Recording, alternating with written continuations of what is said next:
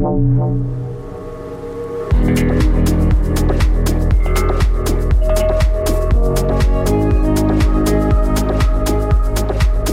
to Mysterious Universe Plus, Season 23, Episode 4. Coming up on this show, we've got the Purple Cloaked Mantis, Astral Realm Dummy Doubles, and Home Alone 5 Alien Abduction. I'm Benjamin Grundy. Joining me is Aaron Wright. There's 5 Home Alones? Well, there's 4, but this is the 5th, which is a story about a precocious 8-year-old boy who's been left at home by his parents, and he has to set up all these traps to stop the aliens from abducting him. Actually, that's probably going to be stolen by Hollywood now, because I think that would make a good movie. Which is a true story. He has this Rube Goldberg-type device attached to his door, so if the aliens come in, it triggers a fan, which blows on his face and wakes him up. Then he's got some device that throws a sheet over them. Where's this coming from? What book is this? This is from Experiencer, Raised in Two Worlds by William Konkoleski. Konkoleski. Great pronunciation. Bill. We'll just call him Bill. Bill, we'll go with that. Yep. That'll be a lot easier. He's got 2 books out, Experiencer 1, Raised in Two Worlds, and Experiencer 2, Two Worlds Collide. Apparently there's a 3rd one coming, but basically what he's been doing is just every couple of years revealing these memoirs of what's occurred to him throughout his entire life. I actually think I skimmed through the first one. Oh, really? Yeah, just off the top of my head. I think, yeah. So I think I know where we're going to be heading on this episode. It's been out for a while. The first one came out in 2009. Yeah. But I'm going back into them now because he just released the 2nd book in November last year. And I just had a chance to look at it. And there's some pretty wild stuff that goes on. The poor guy. I mean, he's got experiences going back to literally being in the crib. Yes. And having, horrible memories come forth. Which, unfortunately, though, is quite typical, as we know, for people that have interactions, abductees. They seem to be lifelong abductees. They have lifelong interactions, and those that can recall back a lot earlier than, normal people will recall interactions even as a little baby. Well, he says that's why he can remember it. Yeah. Because it was so terrifying. Yeah. When he was 2. What have you got coming up? Well, I'm going to be going into further out-of-body experiences, and we're going to head down the path of some really unusual ones, including people that have their egos seep out of their brains or out of their skulls through the sutures in the actual skull itself. So, yes, that is all coming Ectoplasm? up. No, it's some kind of consciousness goo? It is a consciousness glue. It's a goo, sorry. It's the consciousness cloud that we describe. And it might give us some insight and understanding as to the idea of why consciousness is non-local. Once it gets because out. It's a goo. It's a goo. And it's a goo somewhere. Well, it's a cloud, but I guess it's a goo, but then it aerosols as it comes out of your head. It becomes this cloud that kind of just bobs around your head, relaying information into your brain. Do you have to wear a mask? No, I don't think you have to wear a mask. No, none of that. It's all a theory. So it's safe to breathe in other people's consciousness goo. I think it's very personalized. I think it stays with you. So we don't have to worry about it. Something in the news to preempt this story. It's over at the Daily Star in the UK with a great headline. Horrified dog food factory worker saw 7-foot-tall telepathic alien mantis while cycling home. Paul Froggatt, his name is, 26 years old. He's sketched the ET, and it's basically, the tabloid press in the UK making fun of the poor guy. His story is he was cycling home late after a shift one night, and he was going through this woodland in Warwick in the UK. And he says, look, it sounds crazy, but I felt I could sense this thing's feelings towards me, and it was just pure alien hatred. He said it was like being a fly attacked by a spider in a David Attenborough documentary. He's been now dubbed the Mantis Man of Warwick, and he's been so traumatized he's left his job. He can't cycle around anymore.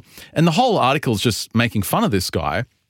Again, it was at the end of this 12-hour shift, and really early on a Thursday morning, 5 a.m., he's walking home, and he sees this giant glowing orange thing in the sky. He's actually got photos of it. I'll link to the article in the show notes.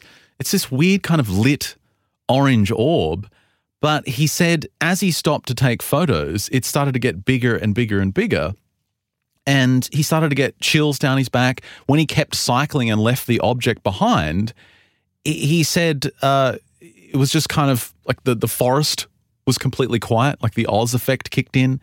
He said he couldn't hear anything. There was usually a chorus of bird song, but then there was nothing. And He said, as I cycled down the path, I came around a bend. I saw something I will never forget. Standing a few meters ahead is what I can only describe as a humanoid praying mantis. This thing was at least 7 feet tall, light green with a triangular head and big oval black eyes. It had all the features of a mantis but stood on 2 legs and had a somehow human-like shape about it. I was completely frozen with fear, he said, for what felt like an age but was probably only seconds.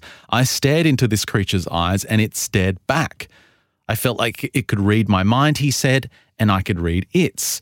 But my fear was replaced with completely alien thoughts of utter hatred and evil, and I felt it was projected from this thing. I suddenly snapped out of this hypnotic kind of state, and it made a step back as if it was going to pounce on me. And that's the end of the article. Yeah. What happened, dude? Like, what happened? Paul Seaman actually had a write-up on our website, mysteriousuniverse.org, just, commenting, and he made a couple of really valid points. He's like, what this guy is describing is very similar. It's very closely matched with what other abductees have described while on board. The actual size of this mantis being, there's some belief that they seem to come from the Draco constellation, but they're always described as being around 6 to 7 feet tall. Their bodies are identical to that of an insect praying mantis, but they've got these dark brown or black slanted eyes. And while that wasn't included in this particular report, the description of it kind of imbuing hatred upon him is something also that's reported in these incidents. Yeah, well, the reason I preempt my segment with that story, even though it's in the crappy UK tabloid press, is that the exact same thing happens to Bill in this story, Experiencer. And why did the guy go to the tabloids? I don't know. Why would you go to the tabloids? Look, it's the kind of thing that if you have an experience like that, where are you going to go? I mean, I guess you are going to go to the tabloids or tell someone. Like, you want to tell, if you see something that crazy, you want to tell someone. The other possibility as well is that he's just read all the other reports and is just making it up. But the fact that he can't go back to his job unless he's trying to get out of his job, maybe that's one thing. Look, let's go into this book from Bill Konkoleski. He says early on that he makes it clear when he's referring to events that are remembered as part of regression. So when I'm telling you these stories from his book, he says you basically should assume that they're recalled memories. Yes. Okay. They're not from hypnotic regressions for the most part. And he says to the extent that this is of worth in terms of his experiences, he says, I've shared my accounts with several psychologists who are affiliated with MUFON, none of whom had told me that I gave off any flags of disorder. He says, in addition, I participated in a sleep study focusing on the abduction phenomena that was run by Wayne State University of Detroit, Michigan, which indicated that I appeared to have a healthy sleep pattern. So he's fine. He's a normal guy. His first memory, as I said, was in the spring of 1973. He was only 2 years old. And this is a memory he's always had. It's not fuzzy. It's just been locked in there since as long as he can remember. The weather was warm, he remembers. The windows were open at night and he was sleeping in his crib. He was only 2 years old. And he's calmly laying there, glancing about his room, and it's dimly lit by the streetlight outside. And after several minutes, he says, I was startled by a skull face that appeared from the shadows and slowly started to approach the foot of the crib. He said it stared at me with deep and chilling, large black eyes. These eyes could see through me, and adding to this terror, I couldn't make out any body supporting its head. This wasn't anything natural, and it was entirely real. Now, at the time, he knew what a skull looked like because he had older brothers, and they used to run around in, Halloween masks and costumes. And he said he did what any other 2-year-old would do and just scream for his parents, like absolutely shrieked. And he hears his mother from the other room just kind of tiredly go, oh, it's okay, honey. Just go back to sleep. It's nothing. Some influence over her. Yeah, and he's lying there just thinking, why won't they come? Why won't they come? Why won't they come? Eventually, the skull the entity just fades back into the darkness, and it doesn't care that he's screaming at the top of his lungs. Now, he would occasionally recall this event to his parents and brothers over the years, and they would all kind of listen respectfully to him because there was some weird kind of ghostly stuff that happened in that house as well. Like his older brother occasionally had weird experiences and saw this spectral thing coming through his room occasionally. But none of them had any memory of that night. None of them had any memory of him freaking out for any specific reason. So years later, when he was in his either late teens or early 20s, he actually reached out to MUFON in Michigan, who put him in touch with Shirley Coyne. Now, Shirley Coyne was a UFO researcher, but also a therapist and quite a skilled regression therapist, hypnotic regression. And sure enough, she takes him under, and all she says to him is, as part of the process of putting him under, take us back to your earliest memory. Like, what's the earliest thing you can remember? And all of a sudden, he's peacefully lying there in his crib, and it's back to that experience. And his feeling of calm as a child is shattered by this small, strange man silently walking in through the bedroom door. And he can now see that his face is horrific. It looks like something between a cross between a human corpse and an army ant, he says. The flesh was pale grey. The eyes were large and dark and glistening and menacing. And he has this clear recollection of it looking down at him from the foot of his crib with just a casual interest, he said it had. He said, whatever he was doing in our house, I appeared to be just a moment's distraction. I tried to see his body and was bothered that there appeared to be something wrong with my recall. So for some reason, his mind had replaced the bars that he was sure was on his crib with just a flat panel, like a flat board. So we couldn't actually see the entity's body. And as hard as he tried in this regression, he couldn't break through this. He was convinced this was some kind of a screen memory? Yeah, block that perhaps was blocking his mind from seeing what the creature looked like. But why would it do that? Why would it block you from seeing the remainder of its body, but then you could see quite clearly, obviously, from the description, its face and its features? Well, the therapist suggests that there was something about its body that was so shocking, his mind was blocking it out. Yeah, okay. So he remembers screaming and screaming and screaming, and his mother just saying, go back to sleep. And he also tried to remember which one of his brothers was in the room with him when this happened, because he always knew that when he was that young, he always slept with one of his older brothers, like he shared a room with them. Right. So he could never quite break that through to that memory as well. And he felt like that was some kind of block too. Like, which brother was it? Was it my older brother or my second brother? And again, this being just was unaffected by his screaming, and just he remembered it walking out. And when he got home from the regression, he was still living with his parents at the time. He told his mother about it, and she said two interesting things that really stuck out to him. First of all, she points out that when he was that young, there were no brothers staying in his bedroom. They refused to sleep with him because he would occasionally freak out in the middle of the night. Yeah, so it's scaring them as well. Secondly, she told me, he said, that my crib did in fact have a flat board at its base, and that if I wanted to, I could go up in the attic and check it because it was still there. So he goes up and checks, and it does indeed just have this flat board. So what this did was validate for him that hypnotic regression was accurate.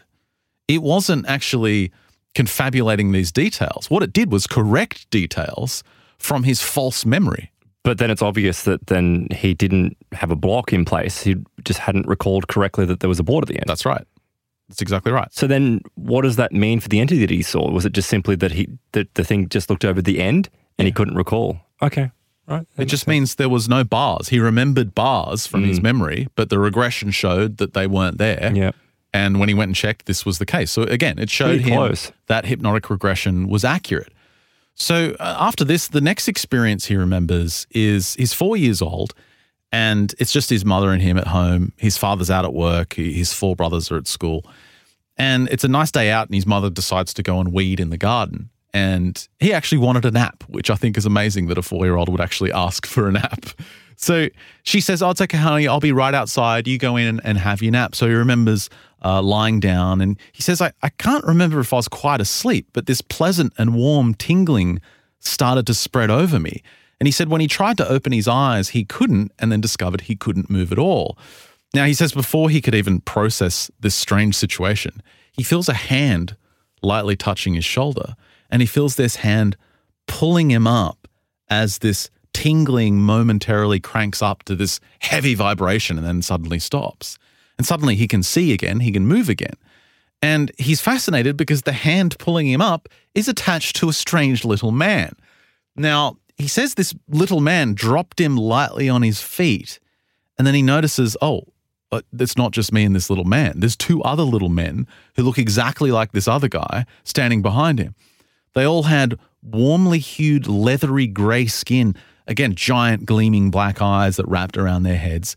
And he said they appeared to be smiling, Although their little slits for mouths weren't moving, he just had the impression that they were happy and smiling.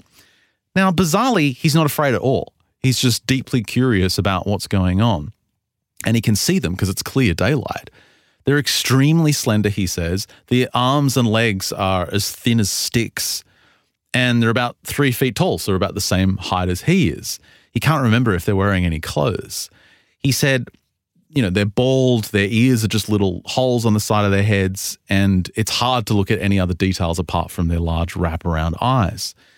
Now, they basically stop or step out into this hall in the house, and they beckon him to follow them. And he says they moved like weird, stiff little puppets. It's really bizarre. But it appeared that they were having fun. They were having a good time, and he kind of wanted to join in on the fun. Now, the one who appeared to be the leader of the trio asks Bill to lie down on his belly. And he feels like this is a game, so he just complies. And as he does this, the air starts to get this electrical fizz about it. It starts to kind of crackle and spark. And he realizes that he feels incredibly light, and he actually starts floating. So from this upstairs hallway, he looks down the stairs and he can see the Greys kind of float down the stairs and wait for him. They beckon for him to come. Now, he basically takes a run up and, like Peter Pan, flies down the stairs and kind of glides effortlessly, swooping down in front of them and landing on his feet. And they all kind of jump up and down in excitement. Everyone's happy. What a fun, enjoyable game this is. Now, in this excited moment, he tells them, I can't wait to show my mother what I can do. I'm going to go show Mum my new trick. Now, he immediately gets this telepathic communication that, oh, no, this is our little secret. You can't tell anyone about this. Now, he's a little bit upset because he wants to show his mum his new trick, but he doesn't want to disappoint his new friends. So it takes him years before he ever tells anyone this memory.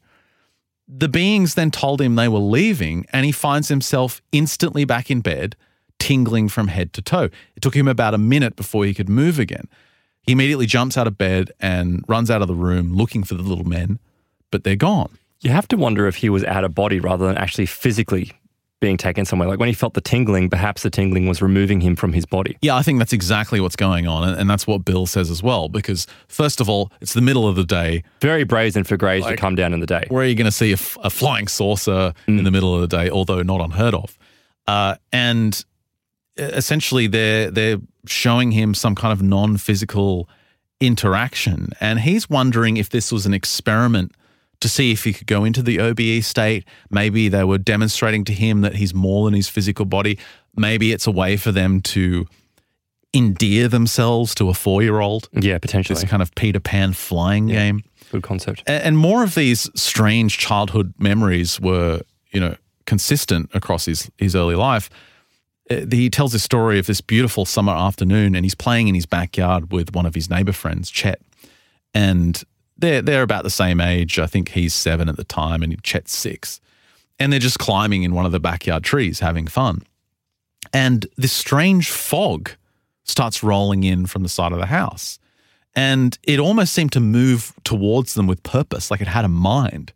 He said, at first I assumed it was smoke from the neighbor's barbecue or something, but when it got closer, they realized it was like a fine, odorless mist, definitely not smoke. And it continued past them into the neighbor's backyard and just kept on going. Never altered its pace, never kind of changed directions, just went, and the air was completely clear in its wake. Now, he had an odd feeling about the cloud.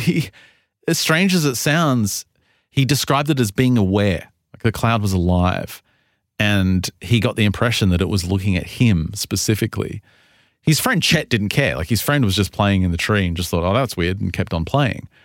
But as he watched the mist kind of disappear and roll on out of sight, this fly lands on his arm and he goes to brush it away, and he realizes he's got this fresh scar on his upper arm. And it's just like a line of a scar. It looks pretty much freshly healed. And he's like, where the hell did that come from? I can't remember cutting myself there. That's really strange. Did they tag him with something? Implant him? Yeah, he knew that he didn't injure himself, and he asked his parents about it, and they had no explanation. Now, he had he still had this scar when he went in for a regression session with Shirley. And they decided to use that scar as a point to try and find the source of it, to try and find out what happened. So he gets regressed back and he finds himself back in his backyard while that mist approached him. And he now realizes that the mist was really cool in temperature. It's almost smelled like smoke from a smoke machine. And this thin silhouette appears in the fog. And it's a tall grey walking towards him. He didn't run, but he just felt compelled to stay put. And as this entity reached him, it paused and forced, deep eye contact with him and basically telepathically asked him how he felt. And he replied, "I'm fine." It was satisfied by this answer and just kept on walking with the mist, and basically it disappeared. That was it. Why go to so much effort to ask a simple question like, how are you? The only thing that comes into my mind is that they probably took a sample. Well, they're trying to figure out exactly what you're asking. What's the point of this? Why would they check up on him? And how's this connected to the scar? Well, Shirley, the therapist, just simply says, okay, have you ever seen this grey before? When's the first time you saw this particular entity? And he says, as soon as she says that, this flood of memory just starts coming in. All these memories start flooding in. He suddenly finds himself in bed on the night before this strange mist event. And he's awakened by a strong tingling sensation. He opens his eyes and there's this sleek metallic cable hanging over his head, and he's looking at this black void where the ceiling should be. He's completely paralyzed, and this tip of the cable stays stationary, but the rest of it is like whipping around in some unseen storm. And every time this cable kind of whips around, he feels like there's an electrical field that's being generated, and it's getting stronger and stronger as this cable's whipping around. It's gesticulating. Now, he feels his body changing as well, like it's vibrating stronger and stronger. And when it reaches this uncomfortable level, he feels his reality shift into this trapezoidal room. And he describes these metal walls that's bathed in this kind of blue light with no source. And there's two short greys in the room who are almost expecting him, like they're waiting for him to show up. They've initiated this clearly. Yeah, and in one corner of the room, there's like a glass tube that it looks almost like a shower, but it's filled with this weird grey liquid.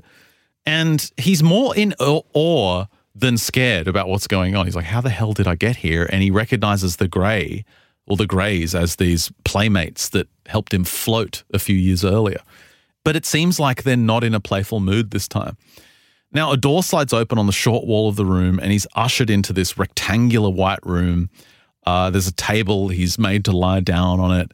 And essentially they leave him alone. Now, eventually he realizes no one's babysitting me. Like, I can get up and move around. So he gets up to explore this weird room that he's in. Basically, there's 3 doorways to choose from. There's 3 paths he can take. He decides on one of them and is essentially led to this room with a chair in it. It's almost like a dentist's chair. And he's terrified of it. He tries to turn back and return where he came from, but a tall grey turns up and tells him telepathically it's going to be okay, get in the chair. Why would they show him 3 doors? And I was wondering, maybe this is some weird estimate of the human psyche or a psychological test. But then I thought about that concept that paranormal phenomena needs to be invited in. You need to be voluntary in dealing with it. And maybe that's their way of getting people to be voluntary. Or it's just literally 3 different operating rooms. Yeah, like that's a possibility. They got as well. a lot of maybe people I'm looking to for get meaning. There's no meaning there. The tall grey steps in front of him when he's in the chair, puts its face close to his, and all he can see is the big eyes. And it basically telepathically says, you're being very good. If you be good, you'll get to see the colour blue. And great. He's thinking, what the hell? And he suddenly feels this sharp pain in his upper right arm. And he looks down and sees this thin, clean slice across his arm. He didn't see what caused it. He just felt it. And as he's watching, it miraculously starts to heal before his eyes. Just seals over, and the pain turns to tingling, and then this dull throb, and then there's nothing. Now, when he looks up from his arm, he's nose to nose with this tall grey. You've been very good, it says. Its eyes then change from this deep black to this beautiful bright blue. And it's almost like looking at glowing police sirens, but they're having this tranquil, joyous effect on him, like numbing his consciousness. Isn't this what Huggins described? Yeah, I mean, tons of abductees have described this. It doesn't matter which sort, whether you're looking at Huggins or David Jacobs, people or anyone. Yeah, something came out of the eyes. There was a light that gave this sense of peace and calm. It was hypnotic. Well, when the colour faded from the eyes, so did his consciousness. So he was clearly hypnotised from them. It's all he could recall from that night. Did the regression reveal anything, or he hasn't undergone regression for that? That's what the regression revealed. Right, okay. So in the middle of the night later on, he has this other, again, this isn't a regression, this is just straight up memory. He finds himself standing at the foot of his bed and he's like, that's weird. I don't usually sleepwalk. What am I doing out of bed? And he starts to wonder how this could have happened when he notices he's not alone. Standing beside him is this tall grey wearing like a tight-fitting black jumpsuit.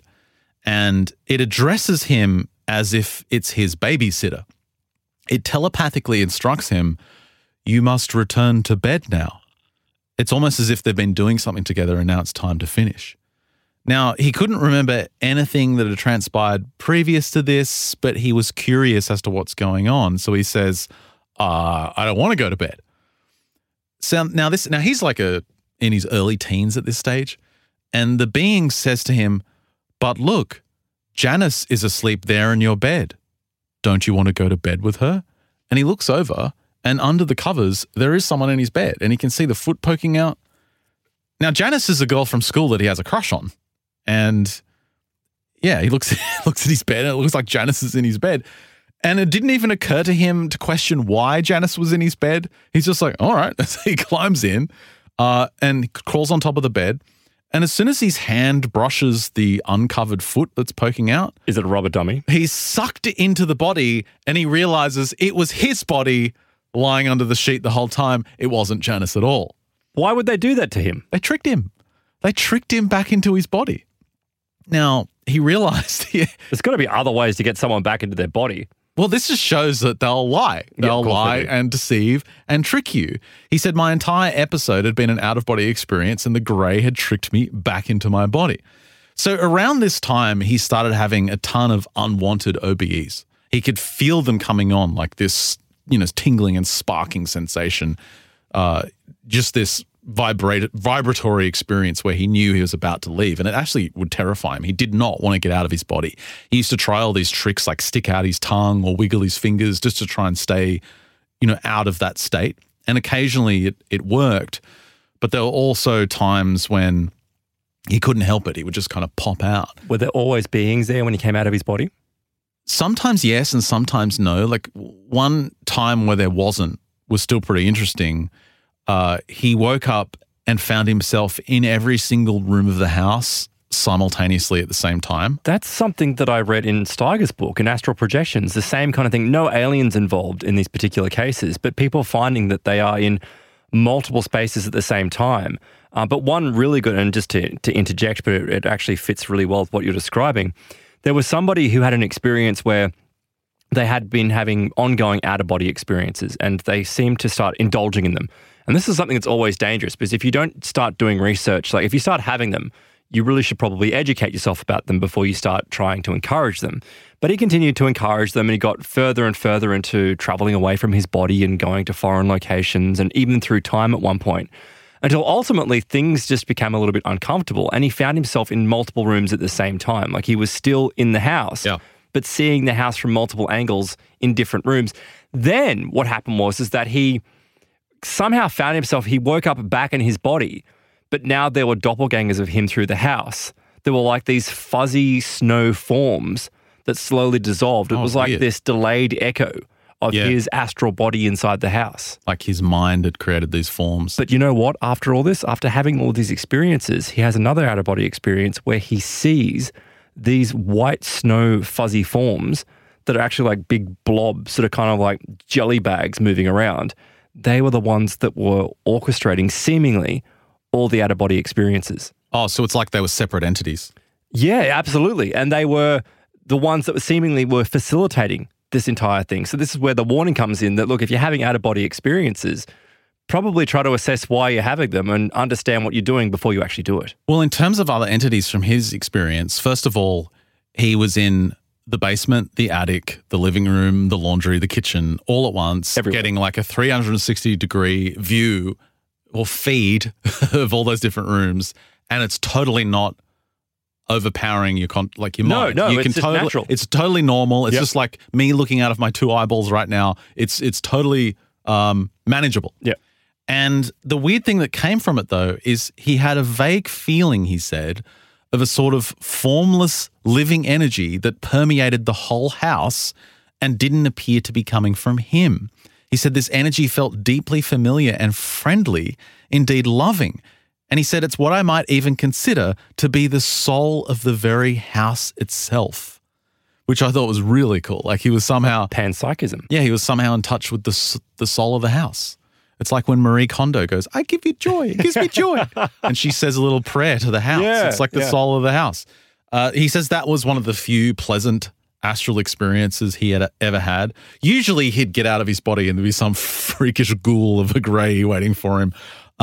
One of the worst situations, he was 16, still haunts him to this day. It's February 1988. He awoke just after having lifted off out of his body and immediately notices two short greys with him in the room, and they've got this really cold, serious manner, like they're not playing around. They're on a mission. So he tries in vain to dive back into his body because he's like, if I can get back into my body, they can't take me. But he feels himself being dragged off the bed, still in his astral form, as if he's like a helpless animal. He can't do anything about it. And he starts to black out when he briefly spots the silhouette of this other entity out in the hallway, and he's never seen this thing before. It's much taller than anything he's ever seen. It's way more ominous and dark than anything he's ever encountered. And to his horror, as soon as he observes it, he starts getting drawn towards it, like floating towards it. This thing telepathically bellows. And when he says bellows, it was like a deep, booming male voice that just kind of reverberated through his entire astral body. It said his name. All it said was Bill. And as soon as it said his name, he blacked out completely. Now, with everything going on, like all these out-of-body experiences, this new entity that's more terrifying than anything he's ever seen, this is where it basically turns into Home Alone. Like he turns his bedroom into an obstacle course. And he realizes, look, I'm being taken in these out-of-body experiences, but so it's essentially futile. I'm not going to make it easy for him. This is his reasoning. I'm just going to make it as difficult as possible because I know there's physical aspects to this. That's why I had the scar. Yeah, you do what you can. So he had this early warning system he set up. Basically, at his door, he had a drumstick that was latched in there, and if anyone tried to open it, this would wiggle a cable that would pull the fan over, and the fan was constantly blowing on him. So even with his eyes closed, if he stopped feeling the fan, he knew that something was wrong. In addition to that, he had the television and the radio on 24/7, so it would sound like he was still awake in his room.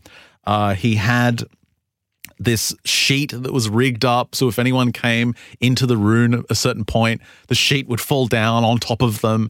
And basically, his floor was just like textbooks and Lego traps set up. You know, like open Micro machines. Yeah, micro machines. And just this basic horrible obstacle course. And he had the family dog Sammy in there as well.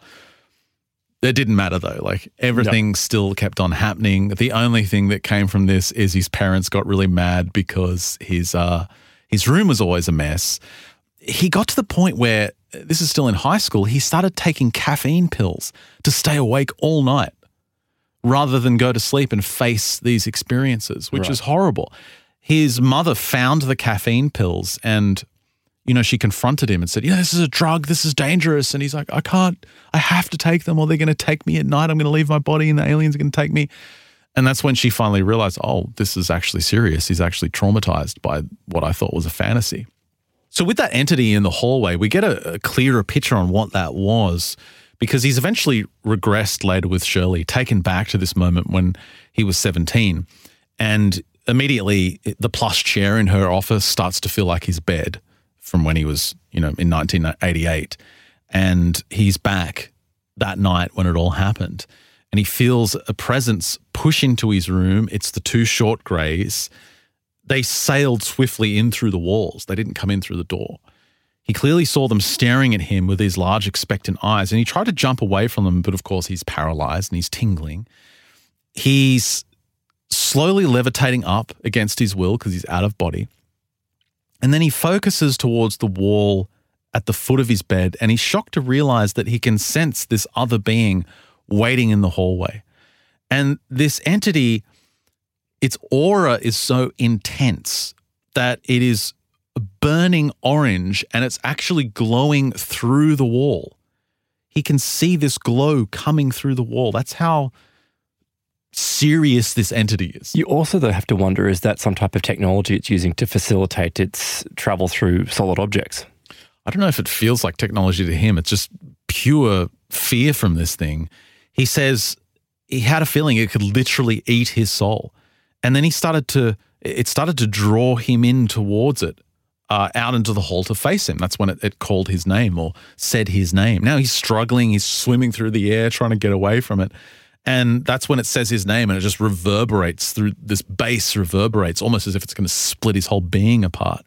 And he has this realization, I cannot resist this thing. This thing is too powerful. This entity is too powerful. But if they're so angry, why does it continue to come here? Like, what's with the anger? I've never actually, it's rare. I shouldn't say never. It is rare that you hear particularly greys or mantis beings describing anger. It's always indifference. Well, it's not actually, it doesn't sound like it's doing anything intentionally. It's almost like it's just a reflection of the level of power that it possesses. Well, its innermost quality as a being. Right. Yeah.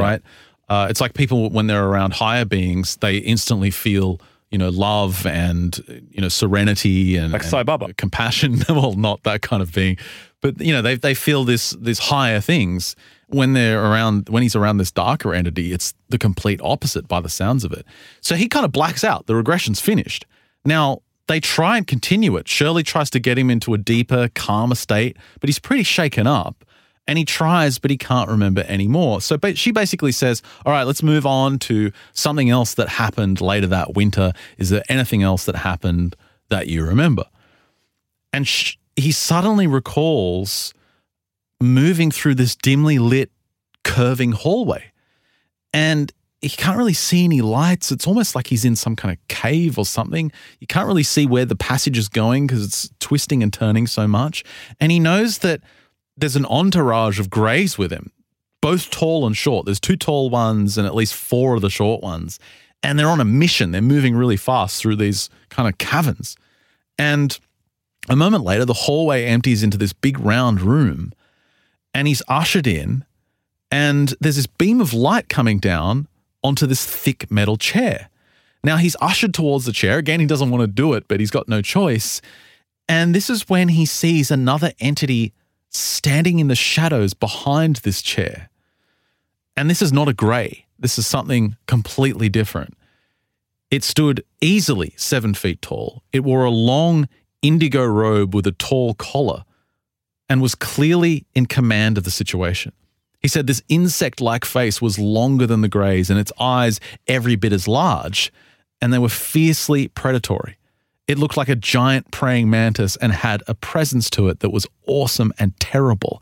This thing was nasty. He said, I wanted to pause, but felt that looking at this thing was worse than sitting in front of him and looking in the other direction. So he just got in this metal chair. And he almost felt like he was in trouble and he was going to see the principal. Like he was, a kid and he did something naughty at school and he had to go and go to the head office. Is this implying, though, that he feels like he's some type of student of these beings? Well, it telepathically starts communicating to him that they're upset that he's become increasingly more resistant to them and defiant. He said that they'd had such high hopes for me and were disappointed with my lack of progress in what he referred to as some sort of program, whatever that may have been. The mantis recommended that I should stop questioning and just go along with what was asked of me. And by doing this, I would learn in proper time the rationale for everything and benefit greatly from the experience. And it wasn't asking for a promise. It was like, we're going to be watching you and you need to do what you're told. Now, his vision starts to go hazy and everything becomes whitewashed and he kind of fades out of consciousness. And that's all he can remember. And Shirley's like, well, tell me more about the program. Like, what was this about? And he says it was some kind of lifelong education that was formulated for him, but exactly what the purpose was, he couldn't tell. And he got the impression that he was meant to feel privileged by getting their attention. But that description of the mantis entity, that's why I brought up this story, this tabloid story of this guy saying, I felt like I was a fly about to be eaten by a spider. It was predatory. That's exactly what Bill is saying here in this experience, and that echoes the experiences of other abductees who encounter these beings. And he came out of this saying, there's clearly a hierarchy. Like the little guys are just the worker drones, the taller ones are more in charge, but at the top of the management table, it's the insectoids. The CEOs of aliens are these creepy praying mantises. Have you ever heard of stories of reptilians being involved with praying mantises, or just the I don't know, greys? actually. Yeah, I was just thinking about it. I don't know. No, the reptilians are kind of like hired help. They're like contractors. They come in and renovate your bathroom. Right. And they're not really in charge.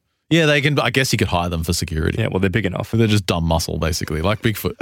Yeah, exactly. And after this, the phone calls start. All the weird phone calls. So he tells this story of, because at this point he was like, okay, I'm staying up as long as I can. He'd finished high school by this next story, and he was just staying up till like 4 a.m, 5 a.m. until the sun came up, and then going to bed because he just didn't want to deal with any of this. But previously, understandably, when he was younger, I mean, they got him during the day. So that's kind of a pointless exercise anyway. Yeah, but again, what choice do you have? You've got to try something. He was so terrified by what was happening. But he would work on sketches for cars. He was interested in automotive design. He would stay up late doing these car sketches. But there was one night at about 3 a.m., he gets this horrible feeling that he's being watched, and he's in the kitchen of his parents' house, and just this horrible oppressive feeling just comes over the house, and there's weird creaking sounds going on, and just this feeling of being watched just gets heavier and heavier. There's this weird, dense feeling hanging in the air. It's the best way he can describe it. And it goes on for like 40, 50 minutes, and he just feels like something's about to happen. And he eventually backs into the corner of the kitchen with his back to the wall, so he can see both entrances to the kitchen, because he feels like this is it. And he's so scared, he eventually says out loud, all right, I don't want to see you, but if you call the telephone, I'll talk to you. And he waits. Nothing happens for about 3 minutes, and 5 minutes, bring, stop. There's one ring of the telephone, and that's it. Now, he's frozen in fear. He's absolutely freaked out. It takes him a few minutes before he finally gets the courage to walk over and pick up the phone, and there's nothing. There's just a dial tone on the other end. Is it just like, the call is coming from in the house? It's like, hello, this is Marketing 101. I'm trying to say. No, it's just nothing. And as soon as he picks up the phone, this oppressive feeling leaves the house. He suddenly feels tired, like it's time to go to bed. And he goes to bed. And days after this, he's kicking himself. He's like, I should have answered the phone quicker, because it took him like nearly 5 minutes to actually go and pick up the phone. Now, almost exactly a year later, it's a humid, summer night. And again, he's at the kitchen table sketching away. And that feeling comes back. That horrible feeling starts creeping up on him. And he looks at the clock. It's already past 3 a.m. And the static in the air is back. This creaking sounds throughout the house, the feeling of being watched. And he's like, oh, shit, here we go again. And he gets out of his chair when it gets really oppressive and backs into that same corner of the kitchen. And after about 15 minutes of working up the courage to do so, he says it again. He says out loud, look, if something's here, I would really prefer not to see you. But if you call me, I'll answer the phone. And as soon as he says this out loud, ring, bring, it just immediately rings. Again, just one ring. He bolts for the phone and picks it up. Hello? Nothing. dial tone. Slowly, he steps away from the phone, and that feeling of a presence starts to fade again. Now, at this point, his dog starts to whine like it needs to go out and pee. So because the oppressive feeling is gone, he's like, fine. He takes the dog out to pee out the front. And when the dog's out in the front yard, he looks up in the sky and he notices there's this small single cloud in a cloudless sky. And it's quite windy, and this cloud is not moving. Camouflage. And it's a perfectly disc-shaped cloud. And as he's watching it, it starts to drift off rapidly against the wind, and in less than 30 seconds, it's vanished into the night. So obviously not just a cloud. So that's kind of where he wraps it for the first series of events from his first book. This is up to the age of 19. And remember, there's going to be 3. So the second one is from the ages of 19 to 25. And he said that's when it really started to ramp up in his college years. The first thing that happens to him is so bizarre because he finds himself walking alone on this country road in the middle of the night, and he can feel his feet crunching the snow as he's walking. The sky's really dark, and he's not seeing the suburbs that he's used to. And there's this bitter cold wind that's kind of whipping against him. And he's not really dressed for this weather either. And this deep chill starts coming over him. And he starts to think about, I need to find some shelter to get out of this cold. And that's when it hits him, where the hell am I? What am I doing here? Like he's got no idea how he found himself in this strange place in the middle of this snowstorm. You mean it's like he's just come to? Yeah, it's like he's just woken up. And he says, I must have been walking for some time, but I'm not sure where I was or even why I was there. Nothing looked familiar, and I couldn't remember back to even a few minutes prior. So he starts to get nervous. Like, imagine how terrifying this would be. You'd be horrified. Dropped in the middle of nowhere with no memory. But he just convinced himself that his memory was going to snap back into place at any second. But up ahead on the right, he spots this pickup truck sticking out of the trees, and he realizes, I'm coming up to a cabin or to a house. And this small grey house becomes visible on the other side of the truck. The house lights are all off, and he doesn't recognize the place, but he thinks maybe I can knock on the door and someone can help me get my bearings or give me directions or something. But the house isn't comforting at all. Like, the house looks pretty terrifying because both the house and the truck are completely covered in snow. So no one's been in or out in a while. He's got no idea what time it is. And he starts to trudge past this truck, and he suddenly feels this sharp stare coming from the driveway and stops dead in his tracks.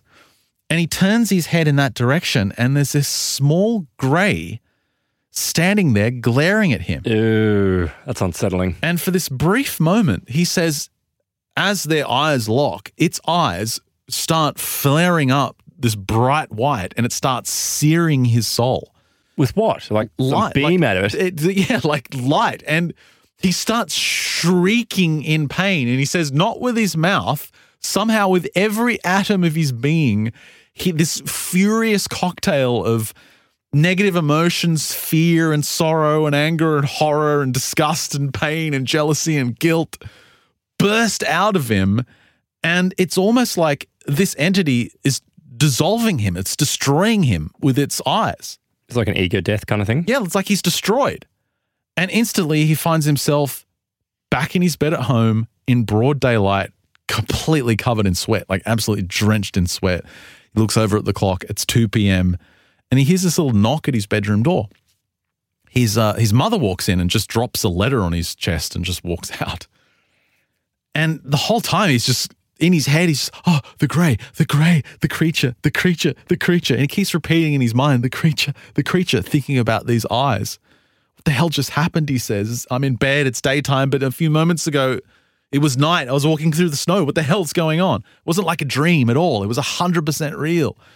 And he's wondering if he's dead because he feels like he's been disintegrated by this grey. So after a few minutes of trying to figure out what the hell's going on, he starts to rewind his day, and he's like, hang on a second, it's Monday. I came home from my college class and I took a nap 15 minutes ago. It must have been a dream. And then he starts to read the letter that his mum dropped on his chest. And it's a letter from his girlfriend of 6 months, Vicky.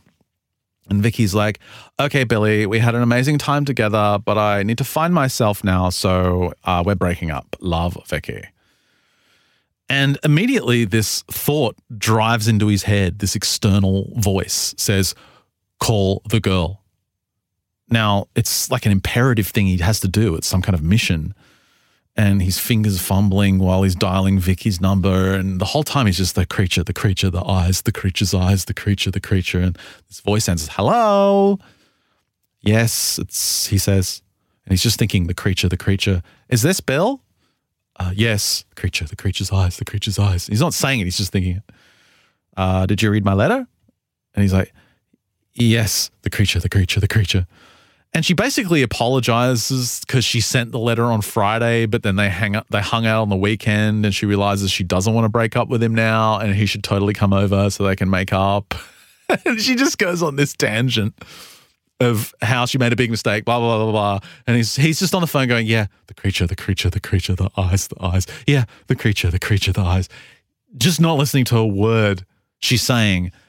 He eventually agrees to go over there at 7:00. Just not thinking about it at all. And as he's driving over to her house that night, he says, I should have actually been thinking about how awkward it was that she had sent the letter on Friday and then we'd spent Saturday and Sunday together and she never mentioned anything about it. Did the aliens write the letter? It was just acting like it was totally normal. So by the time he gets to her house, his mind's going back to normal. He's not thinking about this creature that destroyed him in this dream. But when he sees her, he doesn't really know what to say, and they didn't really say much. It's almost like they were already moving past the matter of the letter she had sent, and something was now kind of unresolved in their relationship. And his mind kept wandering back to that country road with the flash of that creature's eyes, and he believed that there was some kind of deep meaning to this dreadful encounter from that night, and it was going to reveal itself soon.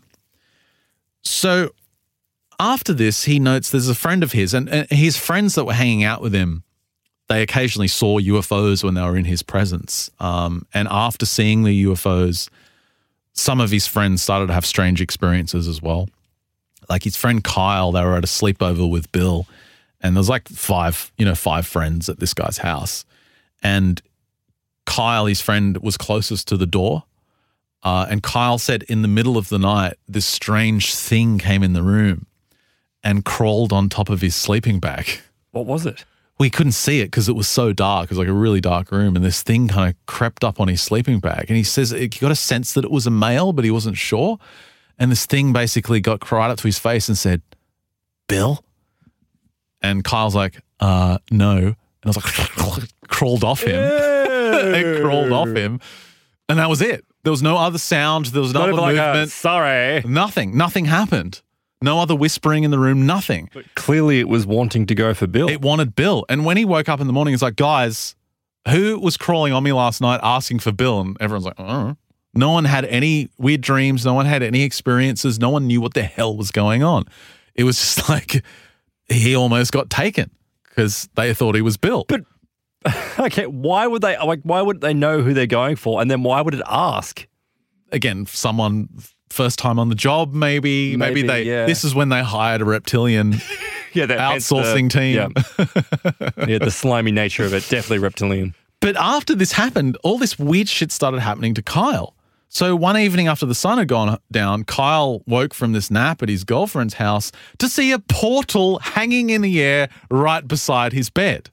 And through this point, looks through this portal and he can see this wall and it's got all these electronics on it that he doesn't recognize. It looks like some kind of futurism wall. And he watches as this small bony hand reaches out from one corner of the rectangular portal. Now, grey or just... He couldn't see what the hand was attached to. All he saw was this bony hand come out. And he's trying to move away. He's like, ah! But he realizes he's paralyzed. Then this bright light bathes the room through the outside window as something was rising up outside the house and into the sky. Then he could move again and the portal was gone. And this is all after some creepy thing crawled on his sleeping bag one night because he was hanging out with his friend Bill, who has all these abduction experiences. Another night, a couple of years later, Kyle is staying the night on a different girlfriend's couch in the basement while she slept in her room because, they're at their parents' house. And he wakes up to see two slim-figured individuals barely visible in the darkness, and they're watching him intently. Now, all he could really ascertain, the only details he could get, is that they appeared to be Asian. One was a taller female and the other was a shorter male, and he quickly fell back to sleep. Now, this could be aliens because, we've heard descriptions of Asiatic-looking aliens, but also maybe his girlfriend was Asian and this was the parents just checking him out at like 3 a.m. I don't know what's creepier. I like that version. Like the mum and dad are just evaluating who their daughter is sleeping with. Yeah, but we don't know that information, so that's, yeah. I don't like him. Oh, give him a chance. No. That was what I went through with my wife. I'm sure, yes. Yeah. He also had a vivid dream of the two of them soaring above his home, which he felt was real. So it's weird how this activity rubs off on other people that are around, even though they might not have anything to do with it. Just being in proximity of someone who is regularly taken seems to have an effect on your life. So be careful who you hang out with. But that's what we've been talking about recently, this contagion effect that comes from anyone that interacts with this paranormal. It starts to spread out. And it's not just paranormal, it's anything that has this esoteric kind of feel to it. It seems like people just get engulfed by it, and it acts like this whirlpool because everything else around you gets engulfed by it as well. Now, Kyle comes into this story again because he turns out to be one of Bill's loyal friends. He essentially turns up to Bill's doorstep one day and says, look, I know you're not dating Vicky anymore because they'd broken up like 6 months earlier. He says, look, I just need to tell you that she's a hoa. And she was sleeping with our friends Alex and James the whole time you were with her. And he's just like, what? What kind of a friend is that, though, that you don't tell him while it's happening? That's the thing. He's like, why did no one tell me? And he went the rounds to all his friends and said, why didn't you tell me Vicky was sleeping with Alex and James? And they're like, I didn't really want to be the one to break bad news. Like, dude, you need new friends for starters. But basically, this was kind of a massive betrayal, not only from Vicky, but from these two friends of his who he was reasonably close with. This was crushing. And he thought, I'm just going to let this go. I'm not going to let this ruin my life. I'm just going to focus on the relationship I have with this new girl I'm seeing. And then that girl informed him that she'd gotten back with her ex-boyfriend and she was dumping him. This is all in like 2 days. Is this, though, just bad luck or is something interfering? The next week, he says, my parents tell me they're divorcing and selling the house we lived in and the house I'd grown up in. And he's like, my entire emotional support system was being destroyed in the course of 2 weeks. I'd lost my family home. My family was coming apart. My friends, my love life was destroyed. It's like it was breaking him down. The apocalypse. Yeah. And then he said, on top of this, my connection to the Catholic Church was next. So he said, the church had always taught me my whole life about good and evil, heaven and hell, reward and punishment. Do you get diddled? Well, no. He was at college, and a college professor introduced him to a class on determinism. What is determinism? I haven't heard of that. The idea that everything is already, like the whole universe is a set of gears running, and fate. Everything's basically already preset, and everything's going to run on this determinative outcome. There's nothing you can do about it. There's no free will. There's no free consciousness. Everything's just running on these. It's like a big machine running its course. And he was seduced by this idea and thought, imagine losing your concept of good and evil and right and wrong and heaven and hell. And he's basically like, what's the point, man? I've got no control over it. Fuck everything. Yeah. He just basically became that guy. And there's so much stress building up from all these different sources. This correlation came into his mind of that experience of being in the snow, coming across that house, and this entity destroying him through this emotional release. He said, I wondered if it was possible that what I went through in that experience was the entities alerting me to this point in my life when everything was going to fall apart. Was that a stretch? Is that too crazy? He says, maybe that made sense, maybe it didn't, but I needed something to anchor me to reality, he said. So he actually mentally asked the aliens to support him. So they're making him dependent. Yeah, it's like he lost everything that he relied on. Now he's asking the aliens to be his religion, his family, his friends. They've got him. And after this, he wakes up in his bed because his parents, the house is for sale. He's still in the same home. It's middle of the night and there's this girl standing beside his bed. And as soon as his eyes adjust, he realizes there's 3 greys standing a few feet behind this girl. And they're all silently staring at him. Now, for some reason, he's not afraid.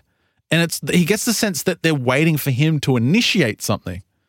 Now, he sits up in bed and he observes this girl, and she looks like a teenager. Her skin is super pale, and she's got this light-colored straw-like hair.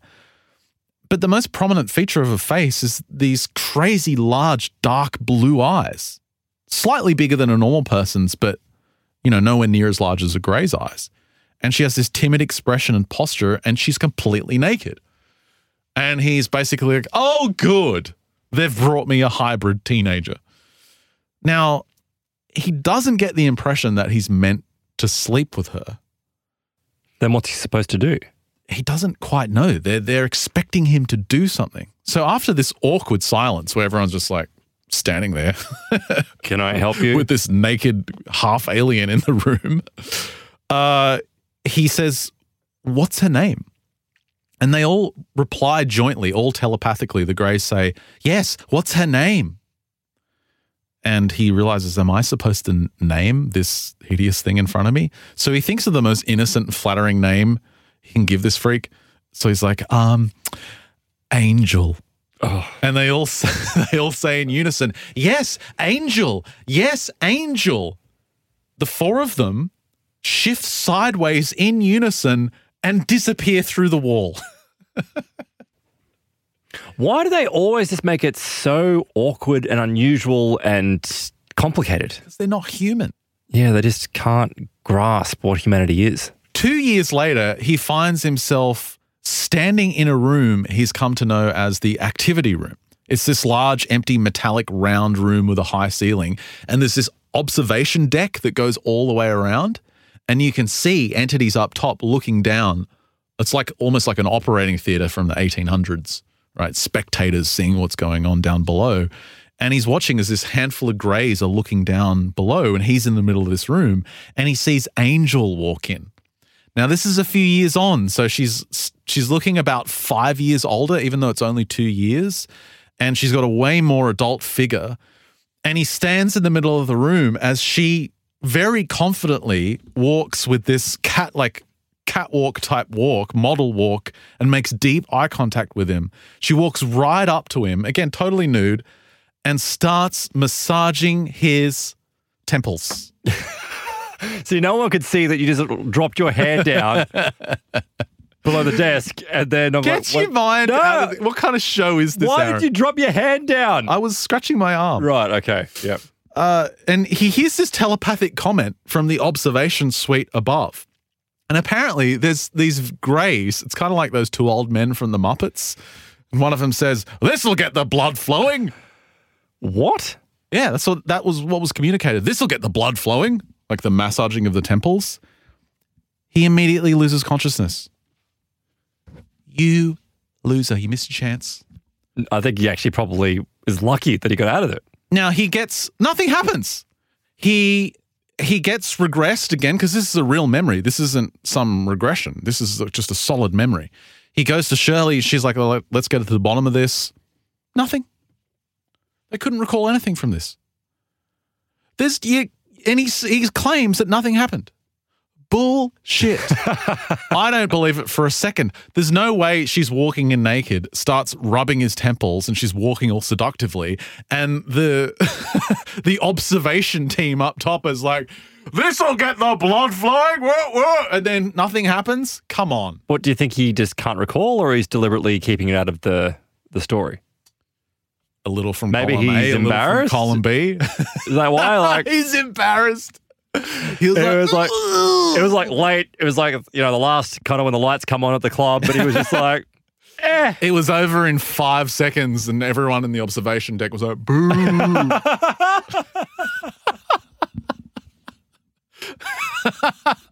And this alarm just like, meh, meh, meh, meh. It's like the Death Star exploding. He just gets kicked out of the program. That's why they're disappointed. And the mantis is like, the mantis is just staring at him because it's so disappointed. Its bull has failed to perform. So, yeah, he claims nothing happened. And, you know, he admittedly says in the book, like, obviously a lot of these encounters with these naked hybrid women result in something else. But I don't feel I've had that experience. I don't feel like I have hybrid children or anything like that. Nothing could be revealed in hypnotic regressions. He has a bunch of other experiences, like this alien lands in his backyard holding a silver book, and he's kind of transfixed and trying to escape. And the alien's like, you must read this book. You must read it. And then he passes out, and we never get to learn what the book was or what was in it. He starts to hear... So eventually he goes, this is kind of the way this timeline works, is there's a point where he goes to MUFON and he starts talking about his experiences to other people, and especially doing hypnotic regressions. And as soon as he does this, the phone activity, none of that paranormal stuff is happening. He starts to feel like his phone is either being tapped or recorded, because there was a certain time where he was talking to his friend on the phone, and it was almost like an accident where part of the conversation from a minute prior started to play back through the line. Yep, so it is being recorded. It's not just like simple jitter or something. No, it's not. He says it couldn't have been an echo because it was like a minute prior.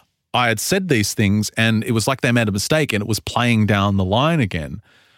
Now, there was shortly after this, there was a point where his dad was expecting a call because he'd gone for a job interview, and he tells his dad calls and he says, look, Dad, I'm here by myself. No one's answered the phone and no one's called. And as soon as he hung up the phone with his dad, he's like, he has this weird feeling come over him that I shouldn't have said that. Like for some reason, he felt like saying, I'm home alone, exposed him. Like someone was listening. And a few minutes after saying this, he goes and sits back down on the couch, but the phone rings again. And when he answers it, it's dead silence. There's several seconds of him saying hello and he hangs up, but then there's this weird static electricity in the air, like something's going on. Then immediately in the distance, he hears an approaching helicopter. Now, this isn't unusual because they have helicopters going over occasionally, but this one was getting surprisingly loud and close to the point where all the little trinkets on his mother's mantelpiece were like jingling up and down, and the walls were shaking and the windows were shaking a little bit.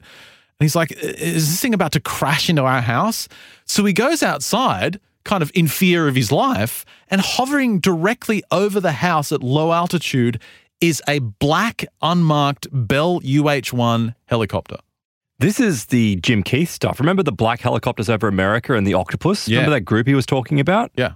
Connected, though, with extraterrestrials. Well, this thing, he's like, he goes out and he's staring at the pilot's just staring at him, and as soon as he went out and observed it, it basically pulled out, slowly climbed and headed east, and he watched it as it, went off into the distance. And he calls Shirley and she's like, I've had several of these things hover over my house. So what he thinks happened was as soon as he went to MUFON, and maybe it was them or maybe getting in touch with Shirley because she's had her own experiences, he was then monitored. Yes. Oh, that's exactly what's going on. His communications were monitored. He was identified as an abductee. Oh, that's why he heard the recording. His phone's tapped. Yeah. They want to know what he's talking about. They want to know what's going on with him. So this idea that the powers that be have no interest in this phenomenon, I think, is a little bit silly. We hear a lot of this talk all the time. There's never any conclusive proof, But No. it seems reasonable that whoever's looking after this problem of extraterrestrials would also be wanting to look very closely at abductees. What I don't understand is, though, why send a black unmarked helicopter to hover over someone's roof? It also makes no sense at all. It makes no sense. Because if it's you not very covert. Yeah, you want to be covert and clandestine. Yeah. You don't put a black helicopter over someone's house causing the walls to shake. No, and this is why we've often speculated that it's nothing. It's not a human agency doing this at all. It's something connected with them. So eventually he gets convinced by his friends to go on a ski trip. And it's kind of an awkward trip because it's all these friends that he used to go to college and school with, and they don't tell him until the last moment, but Vicky's there with her new husband. Remember Vicky who cheated on him with his other friends? And he tries to make it amicable, but the whole trip's a disaster because the cabin that they rented out wasn't big enough, and he had to sleep in the bathtub. And Vicky and her husband's bedroom was on the opposite side of that wall, and it was very that's not awkward at all. thin wall. It was an absolute nightmare. And that night, he kind of crawls into his bathtub bed, and he can hear her and her weird husband giggling and flirting on the other side of the wall until they eventually start to have sex, and it's really loud and obnoxious. And here he is. He's like, I'm in a freaking bathtub on this ski trip in the middle of the night, and my ex-girlfriend, who was like the center of my whole world breaking down, is now banging her horrible husband, and he was this really fat, violent guy. It was just, the whole thing was just like the universe making it so bad, it was funny. Yeah, it seems like it's almost tormenting him. It was like this comedy of misery, and he just can't help himself, and he starts to snicker. And then this turns into a chuckle, and then he just loses it. He's laughing uncontrollably with tears streaming down his face. And it's almost as if this heavy weight that's held him down for years is slowly lifting off his chest. And he feels actual joy and this ecstasy surging through him, as if he's laughing in the face of all this misery. He's actually letting it go. And he feels completely energized, so much that he leaps up out of the bathtub, grabs his boots, puts on a light coat, and goes out the front door and into the snowy night. And he keeps running and laughing down the snow-covered dirt road, and he's lost it, though. He's just like, but it's this moment of like, fuck it. Yeah. Like, he doesn't care anymore about how horrible things are. He's just taking it lightly. It's this real kind of enlightening experience where he's that feeling of, oh, fuck this, I'm a victim. That's all gone. Yeah. He's just kind of, screw it. I'm going to take it all head on and laugh in the face of misery. And as he is doing this, he's like, oh, deja vu. Because he realizes that snowy road, that rural road that he's walking down, seems familiar. And then it hits him when he sees the back of that truck poking out of the driveway and that house to the right. Oh, he's back there again. It's the exact same scene. Covered with snow? Yeah, it's all covered in snow from that experience 4 years ago. And he gets closer and closer, and his heart starts beating faster, and he gets to that driveway where he saw that grey. And he turns, and there's nothing. Now, he felt as if he was standing in two times, separated by years, but these two times were connected. And it was electrifying, he said. He said, I felt as good at that moment as I'd felt bad during the experience 4 years prior. This place was ground zero of my heart's demise and rebirth, and I was back again and fully alive. He said it appeared the beings knew 4 years earlier that a chain of events had been set in motion at that time that would eventually lead to this moment of resolution on this trip. So he goes back to the cabin, a changed human being. He said everyone was snoring peacefully, and he walked back inside, and it was just, he was smiling. And he had even though he slept in a bathtub, he had the greatest sleep he's had in 20 years. And it totally changed his outlook on life and totally changed his experience. And he actually starts dating again. He enters the world of dating again. He meets this new girlfriend named Tammy. He's like, finally, my life's getting back on track. I can face all this stuff head on. He's got new confidence. He's like a new man. And this new girl's energetic, graceful, really sweet. And they started going out, and it kept progressing. Now, he says it gets to a point when you're someone like him where you're in a relationship and you have to tell the person what's going on. You got to sit them down and say, I'm an abductee. Yeah, that's going to be difficult. And the reason you have to tell them is because they might be involved in an experience. Mm. And if or they wake up and they find some slithery thing lying on top of them going, "Bah." And then, it's or worse. And he says, look, it's a balancing act because if you tell them too soon, they'll obviously be scared off. They'll think you're crazy. But if you wait too long, they might get abducted themselves. Yeah, and they'll be angry about it. Timing is everything, he said. So they went on this hike together. And they had a wonderful day, and it was so beautiful out that they didn't want to go home. So they got this blanket out and were kind of cuddling in this blanket under the stars. And they're lying down, embracing each other, trying to name the constellations. And eventually there was this darkness that came over the area. Like they're on top of this hillside, but it was surrounded by woods. And the woods suddenly hushed. Like the Oz effect kicks in, all the insects stop, everything goes silent. And this is followed by the sound of footsteps crunching through the leaves, approaching them. Now, they quickly leapt up and hurried up further away from this sound to the center of this hill they were on and looked back at the trees, but they couldn't see anything. The footsteps had stopped and the noises had returned to the woods. And they wait nervously for a few minutes and they tried to kind of pass the time by making some small talk. And Tammy, his new girlfriend, pointed out the Big Dipper, and he says, no, that's actually the Little Dipper. And he starts to talk about this astronomy class he's in, and then the conversation segues into college textbooks and how expensive they are. And after that, they decided to think, well, they thought, well, the sound's gone, maybe it was nothing, and they just laid back down on the blanket.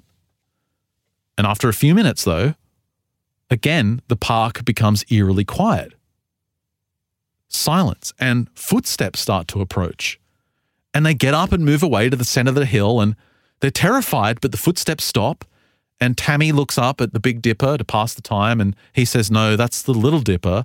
And he tells her about his astronomy class, and then they lament about the price of college textbooks. And somehow he has this sense of deja vu as they're talking about this, but then they just lie back down in the blanket and start looking at the stars again. And then the woods go quiet. And they hear these footsteps approaching and they get scared. So they quickly run away to the center of the hill and the footsteps stop. So then to make small talk, Tammy points up to the sky and says, look, there's the Big Dipper. And he says, no, it's the Little Dipper. And then he tells her about his astronomy class and then they lament about the cost of textbooks. And then they lie back down on the blanket again. What the hell is going on? And eventually hits in his mind. He's like, I'm stuck in a fucking time loop. Yeah.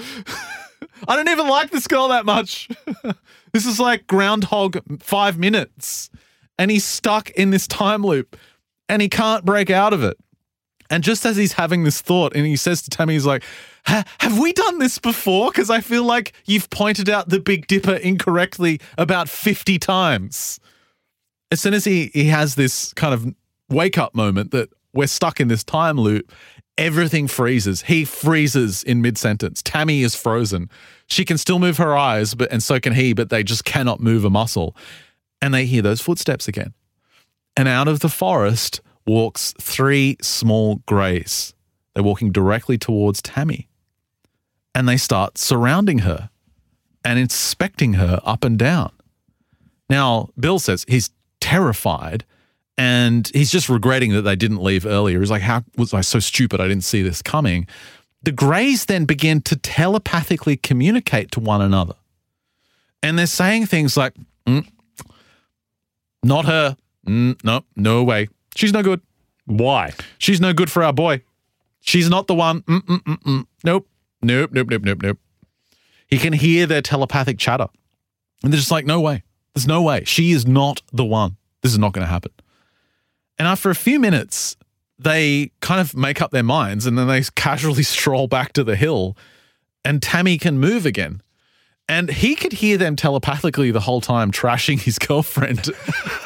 And he starts to wonder, could Tammy hear it as well?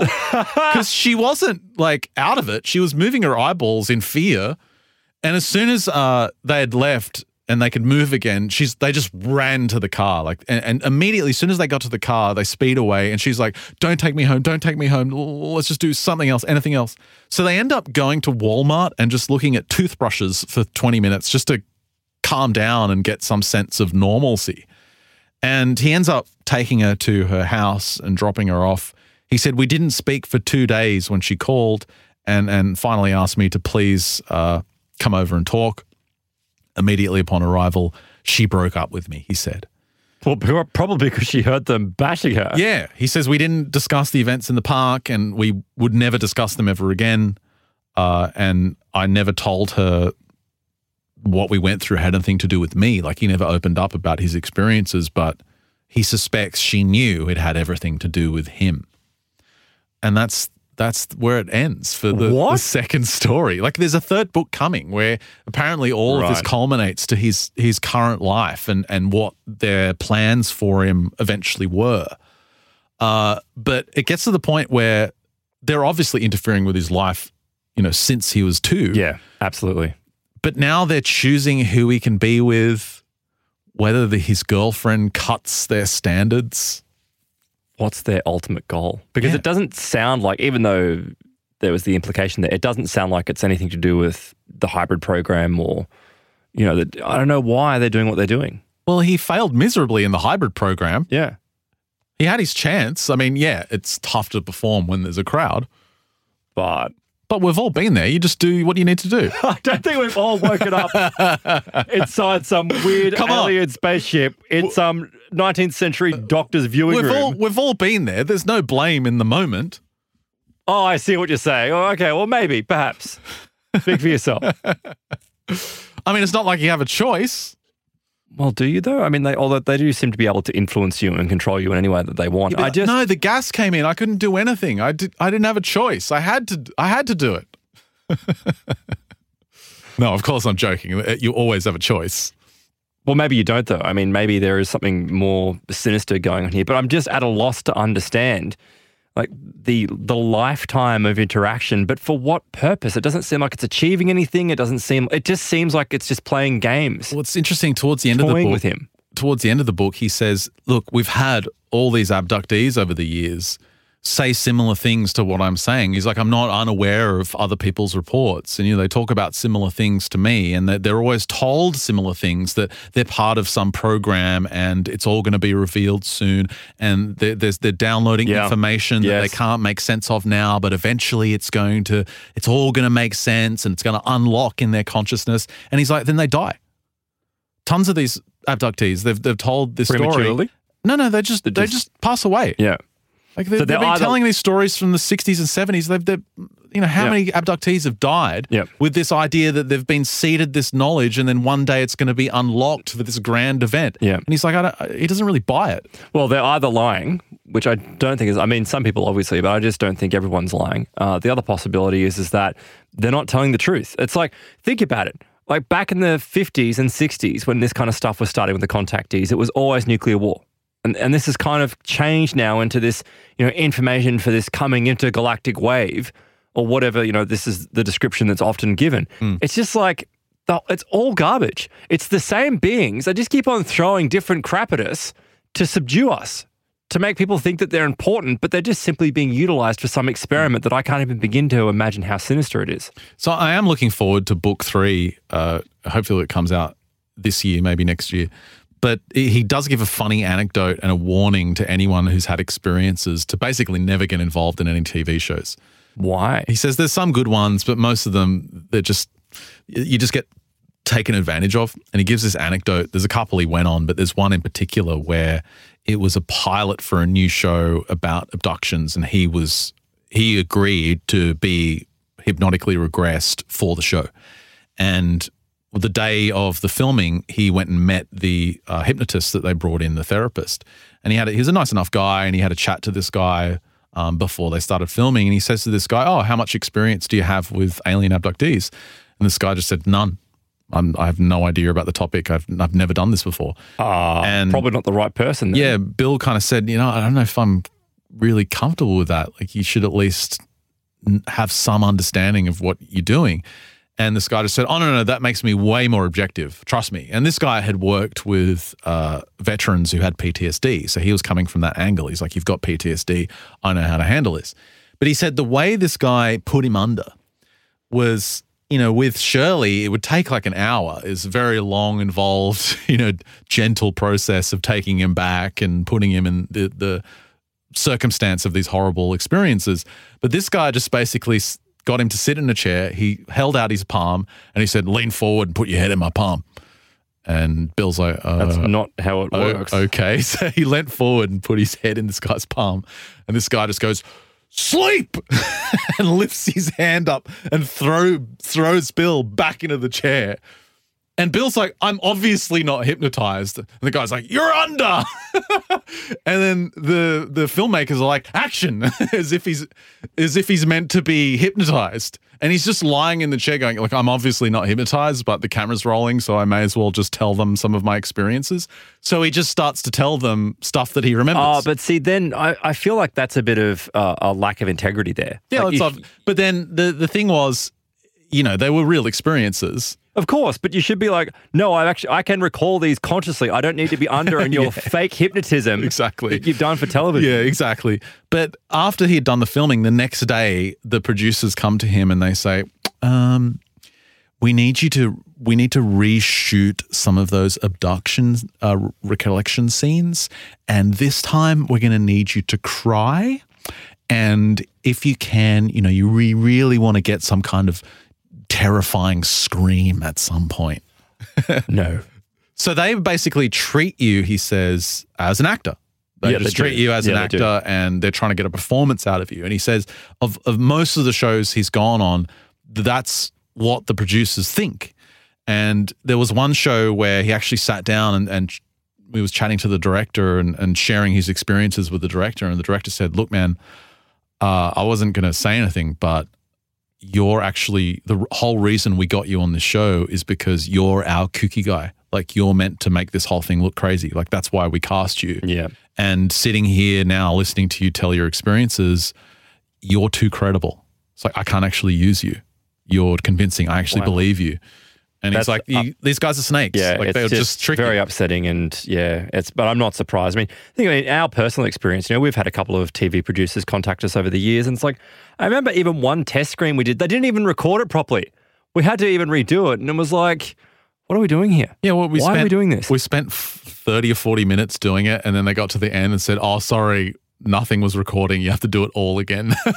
So when we did it again, it was just like we were already so over it. Yeah, it's like, we've been doing this show for a while, and it's about stuff. We don't really give a fuck. And you're like, it was a really bad week too for recording. And you're just like eating a packet of chips or something. we just didn't care by that point. And then for some reason, popcorn, I think they never went for that. Bizarre. It was odd. I just don't know why. No, it's very dangerous that you go to this stuff. I don't know what to feel about this guy, though. I'm a bit reluctant. I mean, actually, we are running a little bit long, but I'll just mention a couple of these stories here because it kind of does tie in with his experiences. And you do find that people that look at astral projection, it actually seems to be a tool which is utilized by people that are interacting with aliens. They seem to know exactly how to pull people out of their bodies and utilize them. The difference is that you hear stories of where people are pulled from their bodies and they interact with beings that they think are guides or angels But when you hear stories like this, it kind of has a feeling of like, is this person being tricked?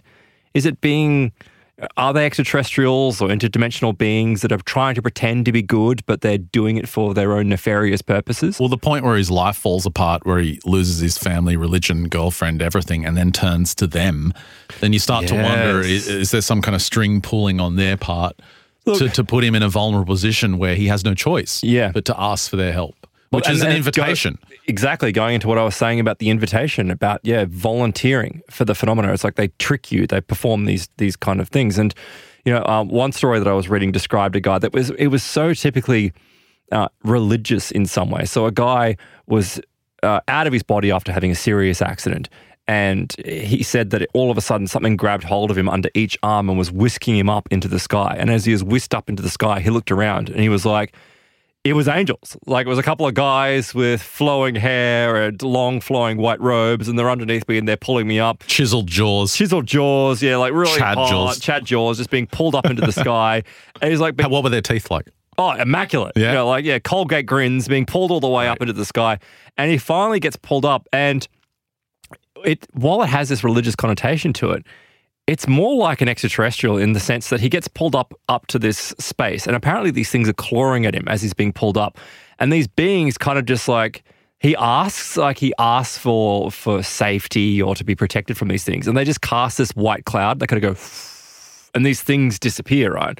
But as he's pulled up, he literally slams into something that stops. I don't know what it is, but something hits the bottom of the saucer. Something, and then he's told that it's not your time. Like it's almost like this awkward thing as well, where they're like, it's not your time, and he's like, boom, back inside his body. Did it make like a metallic donk? Look, I'm going to go with that. It's not said, but it has this feeling about it that it's like, no, this is like some type of abduction that's taking place, that it's being masked, though. It's made out that it's this wonderful thing, and it's not at all.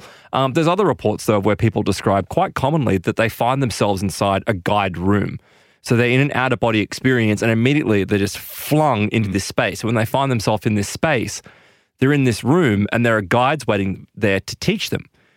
But while it sounds like teaching, it also sounds like a form of indoctrination, because these guides sit them down in essentially this classroom, this astral classroom, and start teaching them things.